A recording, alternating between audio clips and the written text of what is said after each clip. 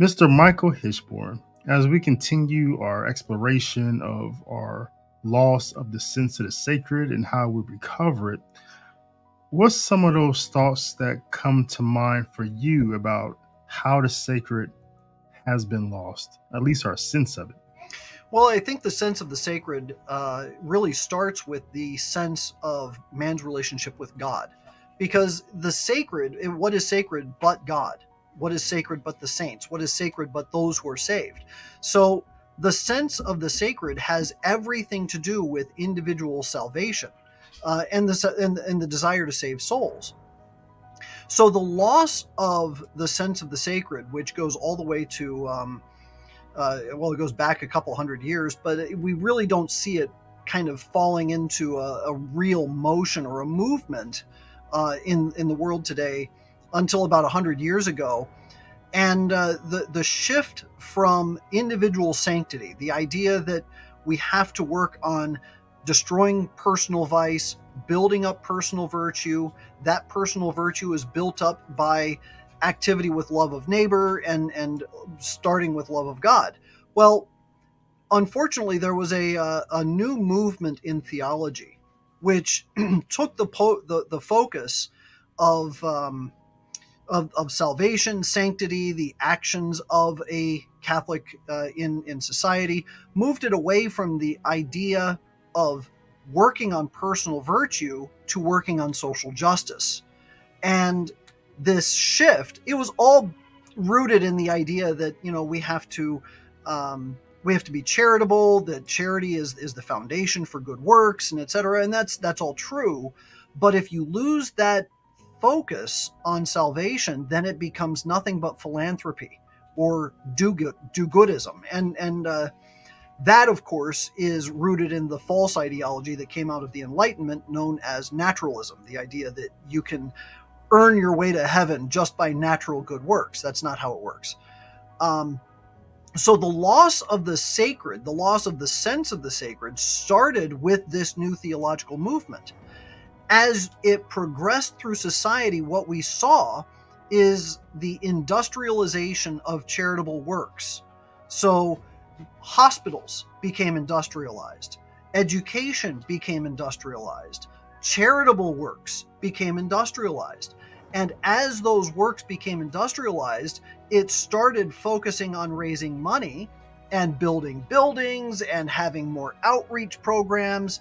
And through those actions, they have lost that fundamental focus on individual sanctity. And what's interesting now, what we see in the world around us, you've got Catholic relief services and the agencies of the Catholic Campaign for Human Development. You've got Catholic charities and other entities who talk about the good works that they do, but they're paying people to do a job. You have Catholic hospital systems like Common Spirit Health, which is the largest Catholic health network in the United States, that is actively performing transgender surgeries. They are providing all forms of contraception, including abortifacients. We just recently did a report showing that Common Spirit Health is partnered with an abortion providing agency. All of those things have to do with salvation because the individual who is undergoing these operations or committing these abortions using contraception are committing a moral act, or rather an immoral act as such. And those who are encouraging that behavior or encouraging the those actions are also committing grave moral sin. So you have an integral problem within the medical industry because of its move towards secularization or industrialization. It's moved away from the sacred and has landed squarely in industry. The idea that, hey, we have to do this in order to make money so that we can serve more people, et cetera, et cetera. You see the same thing in education. I mentioned education a little while ago. About 100 years ago, there were a multiplicity of Catholic schools all over the world, especially in the United States. And the Catholic schools, by and large, were free to attend. If you were a parishioner, you didn't have to pay extra to go to the Catholic schools. That's not the case anymore. And the reason it's not the case is that the Catholic schools were run by nuns, they were run by the priest. They would take up collections at the parish in order to maintain the school and to be able to feed and house the nuns who and the priests who were teachers. But they started hiring teachers who have families, teachers who have children to feed, and they require a salary. And so with that salary comes the need to pay a little bit more than what you would pay to sustain, say, a nun or a priest. With that came the idea that, well, not only do we have to pay these people, but we have to have school administrators. We have to have people who are going to be doing fundraising on our behalf. So you have to pay them too. So with the addition of all of these new salaries that are required in order to propagate the industrial nature of the school, it's no longer an act of charity. It is an industry. So the shift from the the sacred, the idea or the sense of the sacred from the individual to the mundane, or actually rather the profane, which is just simply an interest in the world, worldly works, started with that shift from moving in the idea of individual sanctity to social justice. Now, when we look at people like Father Theodore Hesburgh, and we look at Notre Dame, and we look at the Land O'Lakes agreement, when you saw some Catholic universities perhaps wanting to find a way to compete with some of the Ivy League universities, and so it looks like they may have chosen the world in a sense. They wanted to be more like the world. This is a common problem we see throughout the scriptures. But that was less than 100 years ago. But was that also tied in with, you think, this industrialization of Catholic education? Without a doubt, because the Land O'Lakes statement, what it did, it was a statement of intellectual integrity. They wanted to say that you have academic freedom to talk about all kinds of things that are going on in the world or various ideas in the world. And so they were saying, we don't want to suppress the ability of the professors to talk about various ideologies that are coming up in society, or even to profess their own intellectual academic ideologies in the classroom, because we don't want to stifle academic development. The problem is that Catholic thought is not compatible with secular thought. It simply isn't. You can have a Catholic who lives in the secular world and is able to operate in the secular world, but as our Lord said, you are not made for this world. I have brought you out of the world. Okay, so we are supposed to live in it but not be of it, is kind of how the saying goes.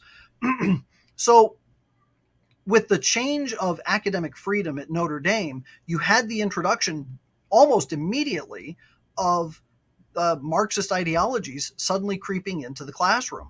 And they wanted to talk about socialism and social activism and social justice. And you had a lot of these activist professors come right out through that. And of course, they were already there. It was just a matter of giving them the ability to express themselves in these classrooms. So the Land O'Lakes statement was absolutely a part of that movement. And it was, yeah, it was, I think it was 1968 or something around, it was right around there when the Land O'Lakes statement came out. And that is the genesis of it. Mhm. So, what would you find to be, Mr. Michael Hichborn, just the overall motive of this industrialization in education and in healthcare and these other things? Well, I think that the motives behind the industrialization of charity, it's twofold. One, it's rooted in the love of money. We have to have this idea that people they love money and they're going to do things to get money. But in addition to that, you have this creeping notion in Catholic clerical circles that the laity have to be more involved in the acts and works of the church. So they have brought in the laity to be professors, to be teachers, to be, whatever the industry is that is supposed to be of a charitable nature, you don't you no longer see mendicant orders, men in brown robes, gray robes in the streets, tending to the poor, tending to the hungry, giving out food and clothing, and bringing them into a shelter. You don't see that anymore. What you see are people who work for NGOs wearing yellow blazers, with a corporate logo on the front, running around and saying, "I'm from whatever the agency is, and I'm here to help you. I'm here to drill your wells, or I'm here to hand out these United Nations food packets." That's not charity. Um, but this is the ideology that's creeped in. And where I was going with this is that it starts with this notion that the priests, the bishops have seemed to have brought into the church, is that the laity have to be more involved. Well, if the laity are more involved in that kind of work, then you have to pay them, especially if they have families. And you have to pay. They're not volunteers. They can't. If I'm a family man, and I am a family man, I've got 8 kids, but I can't just give up my job and go and start making sandwiches for the poor and say, well, this is what we're doing from now on, kids. So no Christmas anymore. I can't do that. Um, but so they have to pay a salary. And that really is the essence of the problem. When I was a teacher in Catholic schools teaching theology, this is one reason why I felt just like a little bit of a fraud. Even though I was qualified and have a master's degree in theology, I actually work in the field, doing the work of I'm a theologian, doing academic work.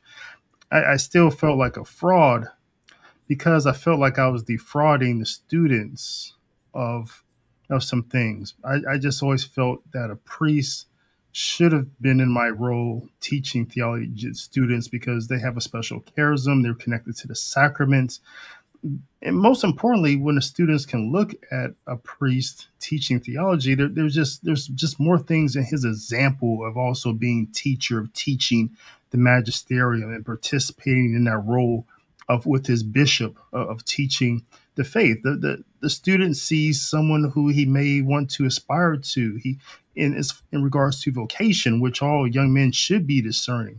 Even when a nun is teaching theology, young lady may be able to discern her call. So, a layperson teaching theology, I just think, deprives the student of something. So, I had that. So, I always had that sense myself, um, and I felt bad that students weren't able to have that relationship, right, with a priest teaching theology. So, I get that when we start talking about, because Mr. Hichborn, you rightly described how we lost a sense of the sacred in this industrialization of charity.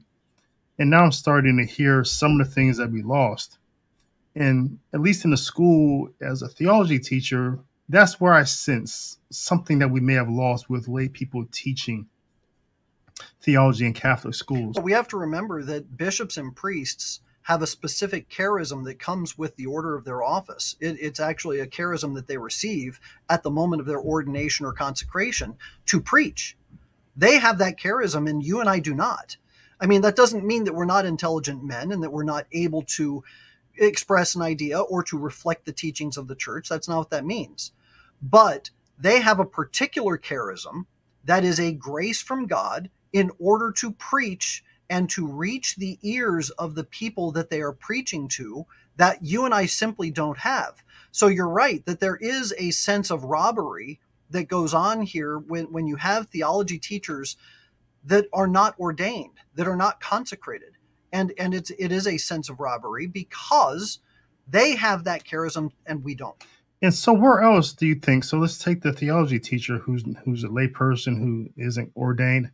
Where else can we put this same construct in hospitals or in other places? What else are we depriving people of by not having the religious and the ordained in these capacities? Well, I mean, just look at the cost of things. I think that that's really where people feel it the most. Education is extremely expensive now. I mean, when we first started having children, we looked at the idea of maybe sending our children to the local Catholic school, the Catholic grade school, and at the time, and this was in the early 2000s, at the time they were talking about four or $5,000 a child, and I wasn't making a whole lot of money. I couldn't afford that. And now I've since looked at the cost.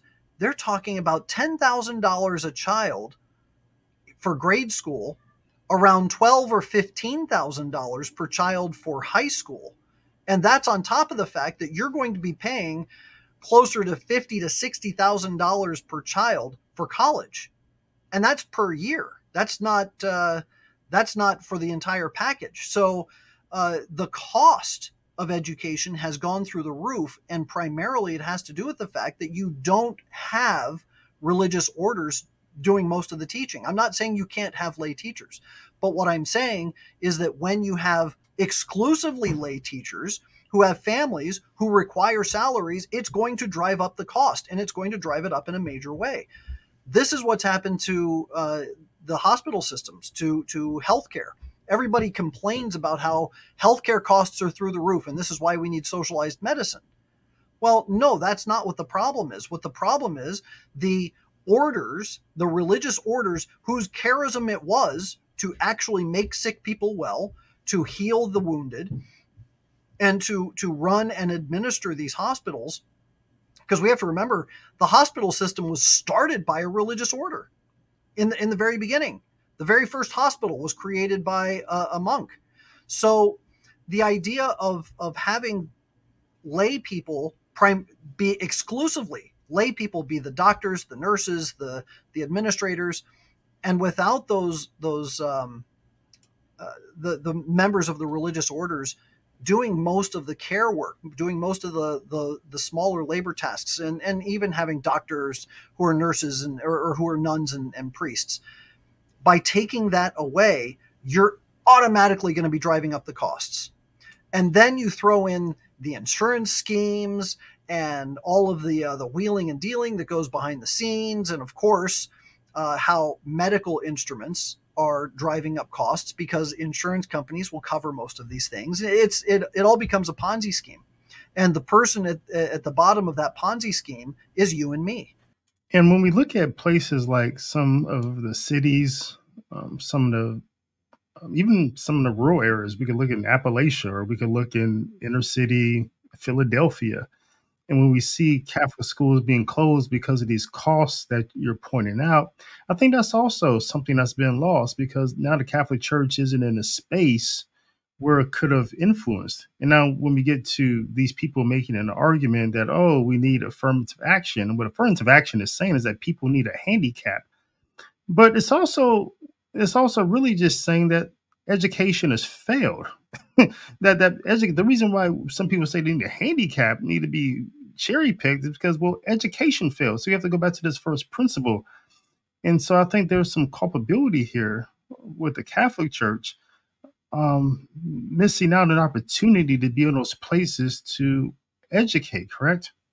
Well, not only that, but the more they have to align themselves with the local government or the federal government in order to receive certain subsidiary grants to keep themselves open, they have to toe the line, and they have to start espousing certain programs, or putting forward certain programs that are part of the local institution or the federal institution, and they always come with strings attached, and those strings require them to say, well, if you want this grant, we're going to go ahead and say that you have to implement this policy or this program, this history program. Go ahead and use these textbooks. These are the ones that are approved. Or you have to go through an approval process for the classes that you do want to teach, that if it doesn't meet their standards, they're going to say, yeah, we don't want you to teach this, and so you're not going to get the grant. So then again, it all comes down to the bottom line. It all comes down to the love of money, the need, the perceived need for certain funds in order to do what's necessary to teach children. But education is not about the expensive programs that you purchase. It's not about the access to certain records, or certain instruments, or really even a building. Education is about the ability to absorb material, the kind of material that you're absorbing, and to think critically about it. And that's the role of the teacher, is to help you to think critically. Here's a philosophy book or a theology book or a history book, but we're reading the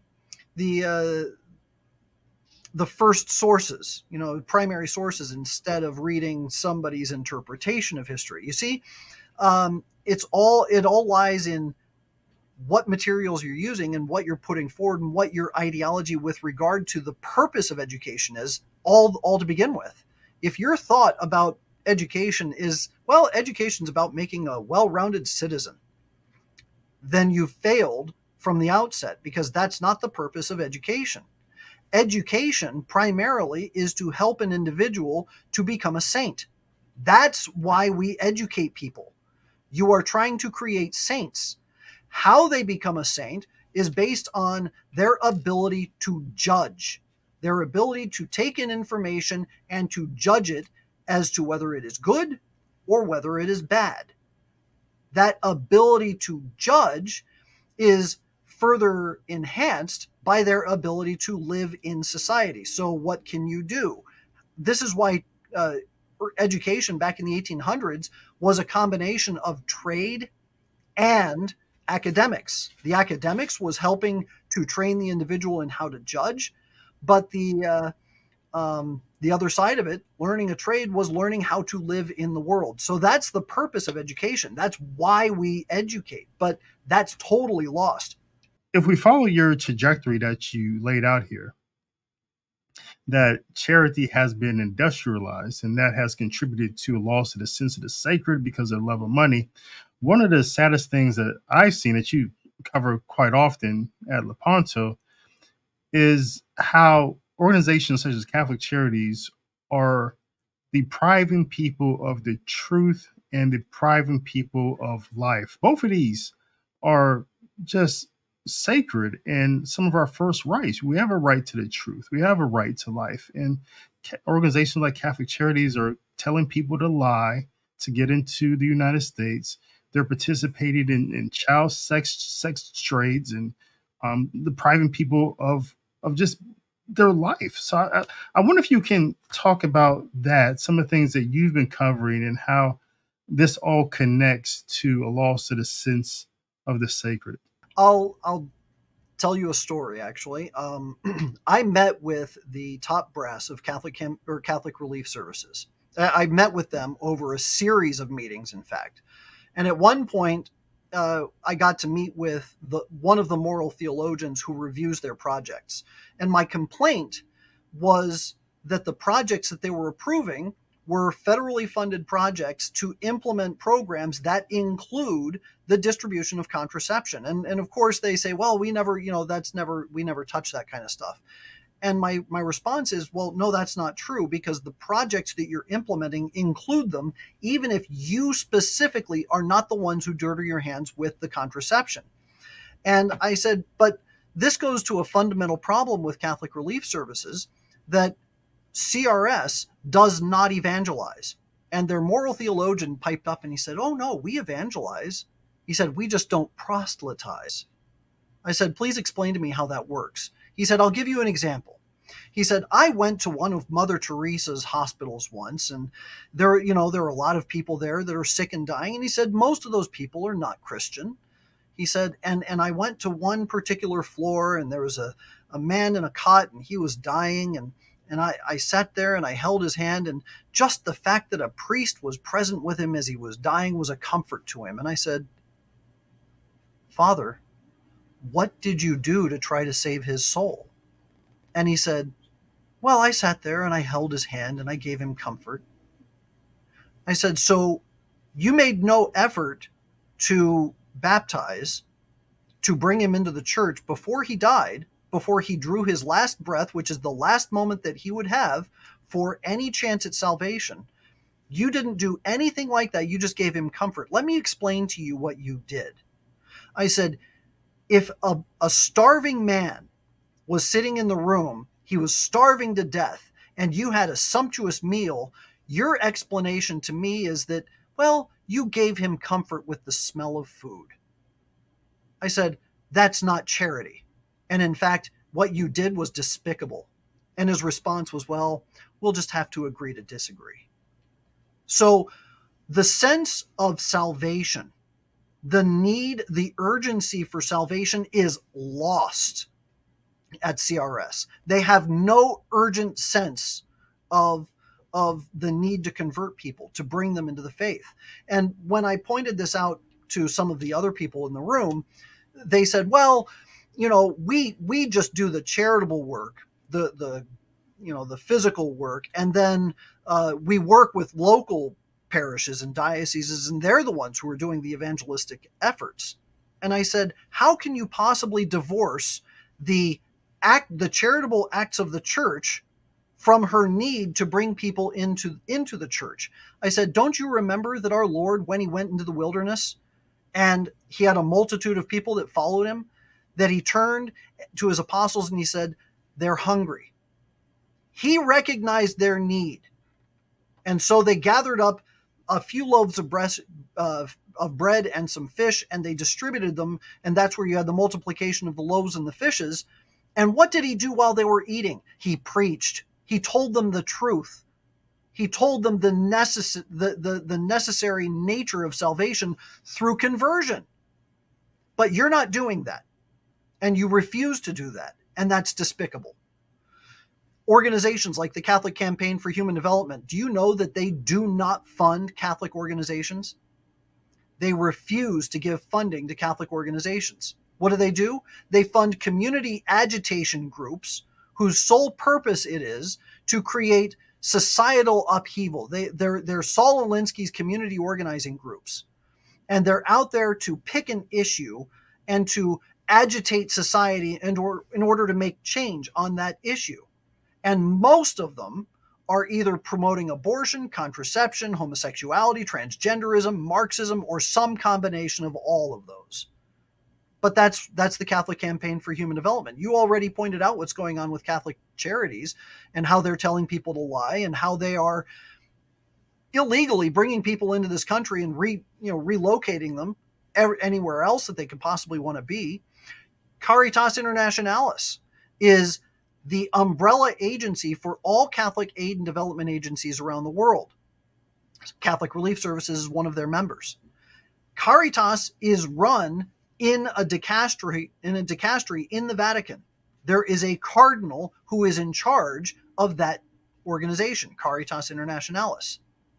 Caritas Internationalis is on the governing body of an international communist organization called the World Social Forum. And the World Social Forum regularly parades through the streets with big flags, big red flags with a hammer and sickle on them. They parade through the streets promoting this idea of Marxist socialist unity throughout the world. They have actively promoted the Pachamama. They actively promoted abortion and transgenderism and homosexuality.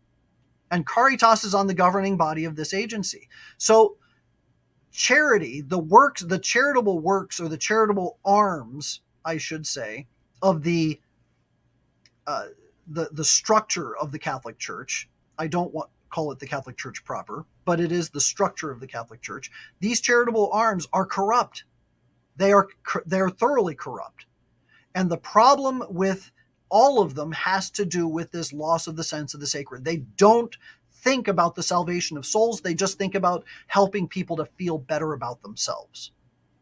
And that's the problem. And you're saying that the motivation for this would also be the love of money. Yeah, it all comes down to the love of money. So, Mr. Hichborn, how would you say that these activities of these, how industrialization has been, uh, how it's attacked true charity and true love, and how the love of money has just corrupted our attention to just the sense of the sacred? We just have to, these things are just ordered different ways. They seem to be going two different trajectories. And you explain how some of this does affect people just in the pew, how it affects families just on that basic level, education and healthcare and things like that. But when it comes to these conglomerates, these organizations that seem to have some sort of um, it sounds like it sounds like it has to be a RICO act here to go after some of these people. But how do organizations like this affect the lay people? Well, when an organization like Catholic Relief Services comes into a congregation and they preach the good works that they're doing, and then they fundraise off of those people, they're giving the impression that, hey, if you give us money, then you're marching under the same banner of salvation that we are, because we're all doing good works. So therefore, we can be collectively saved. They all profess this idea of collective salvation, that through this social collective idea, because we're all in this together, we are either saved together or damned together. So let's be saved together and do all this good work, and you can give us money, and therefore we are all marching together towards salvation because of this good work. And it's a false ideology, and people get that false sense of salvation within themselves, saying, well, I contribute to CRS, I contribute to the USCCB, I give money to my church, therefore I can be saved because I'm doing this, all to the exclusion of whatever individual sins that they may be committing. And there is no correction to those individual sins. How many times in a normal diocesan parish do we hear priests saying, hey, if you're committing acts of sodomy, you are going to be in a state of mortal sin. And if you die in that state, you will be judged and go to hell. How many times do we have sermons talking about how abortion is an intrinsically evil act, and anyone who assists somebody in committing that act participates in their sin and therefore commit a mortal sin? How many times do we hear that contraception is intrinsically evil? All cases, there is no exception. Or that if you are aiding and abetting communists, did you know that there is still on the books a statement from the Vatican that is that anyone who votes for the communists, supports the communists, or even is published and reads communist literature is ipso facto an apostate from the church? That's a statement from the Vatican. Not many people know that. Now you've got things like America Magazine making the Catholic case for communism, or the National Catholic Register or I'm sorry, National Catholic Reporter producing articles where they say, "Gosh, don't you just love the Communist International? It's such a stirring, wonderful tune." These people are promoting outright communism, outright Marxism, but there's no sense of individual salvation coming from any of them, because they all believe in collectivism. This collective salvation, this collective ideology, it's all part of the same thing.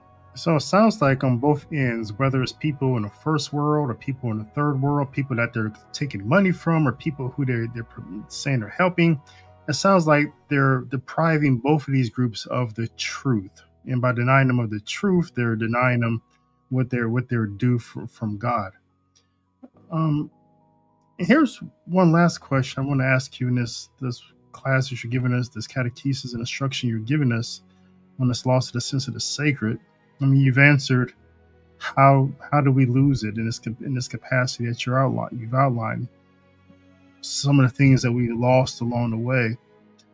But this sounds like a big thing, Mr. Hichborn. What would you tell the student? Like, how do we recover a sense of sacred in this? It has it gone too far? These are big conglomerates that we're talking about here.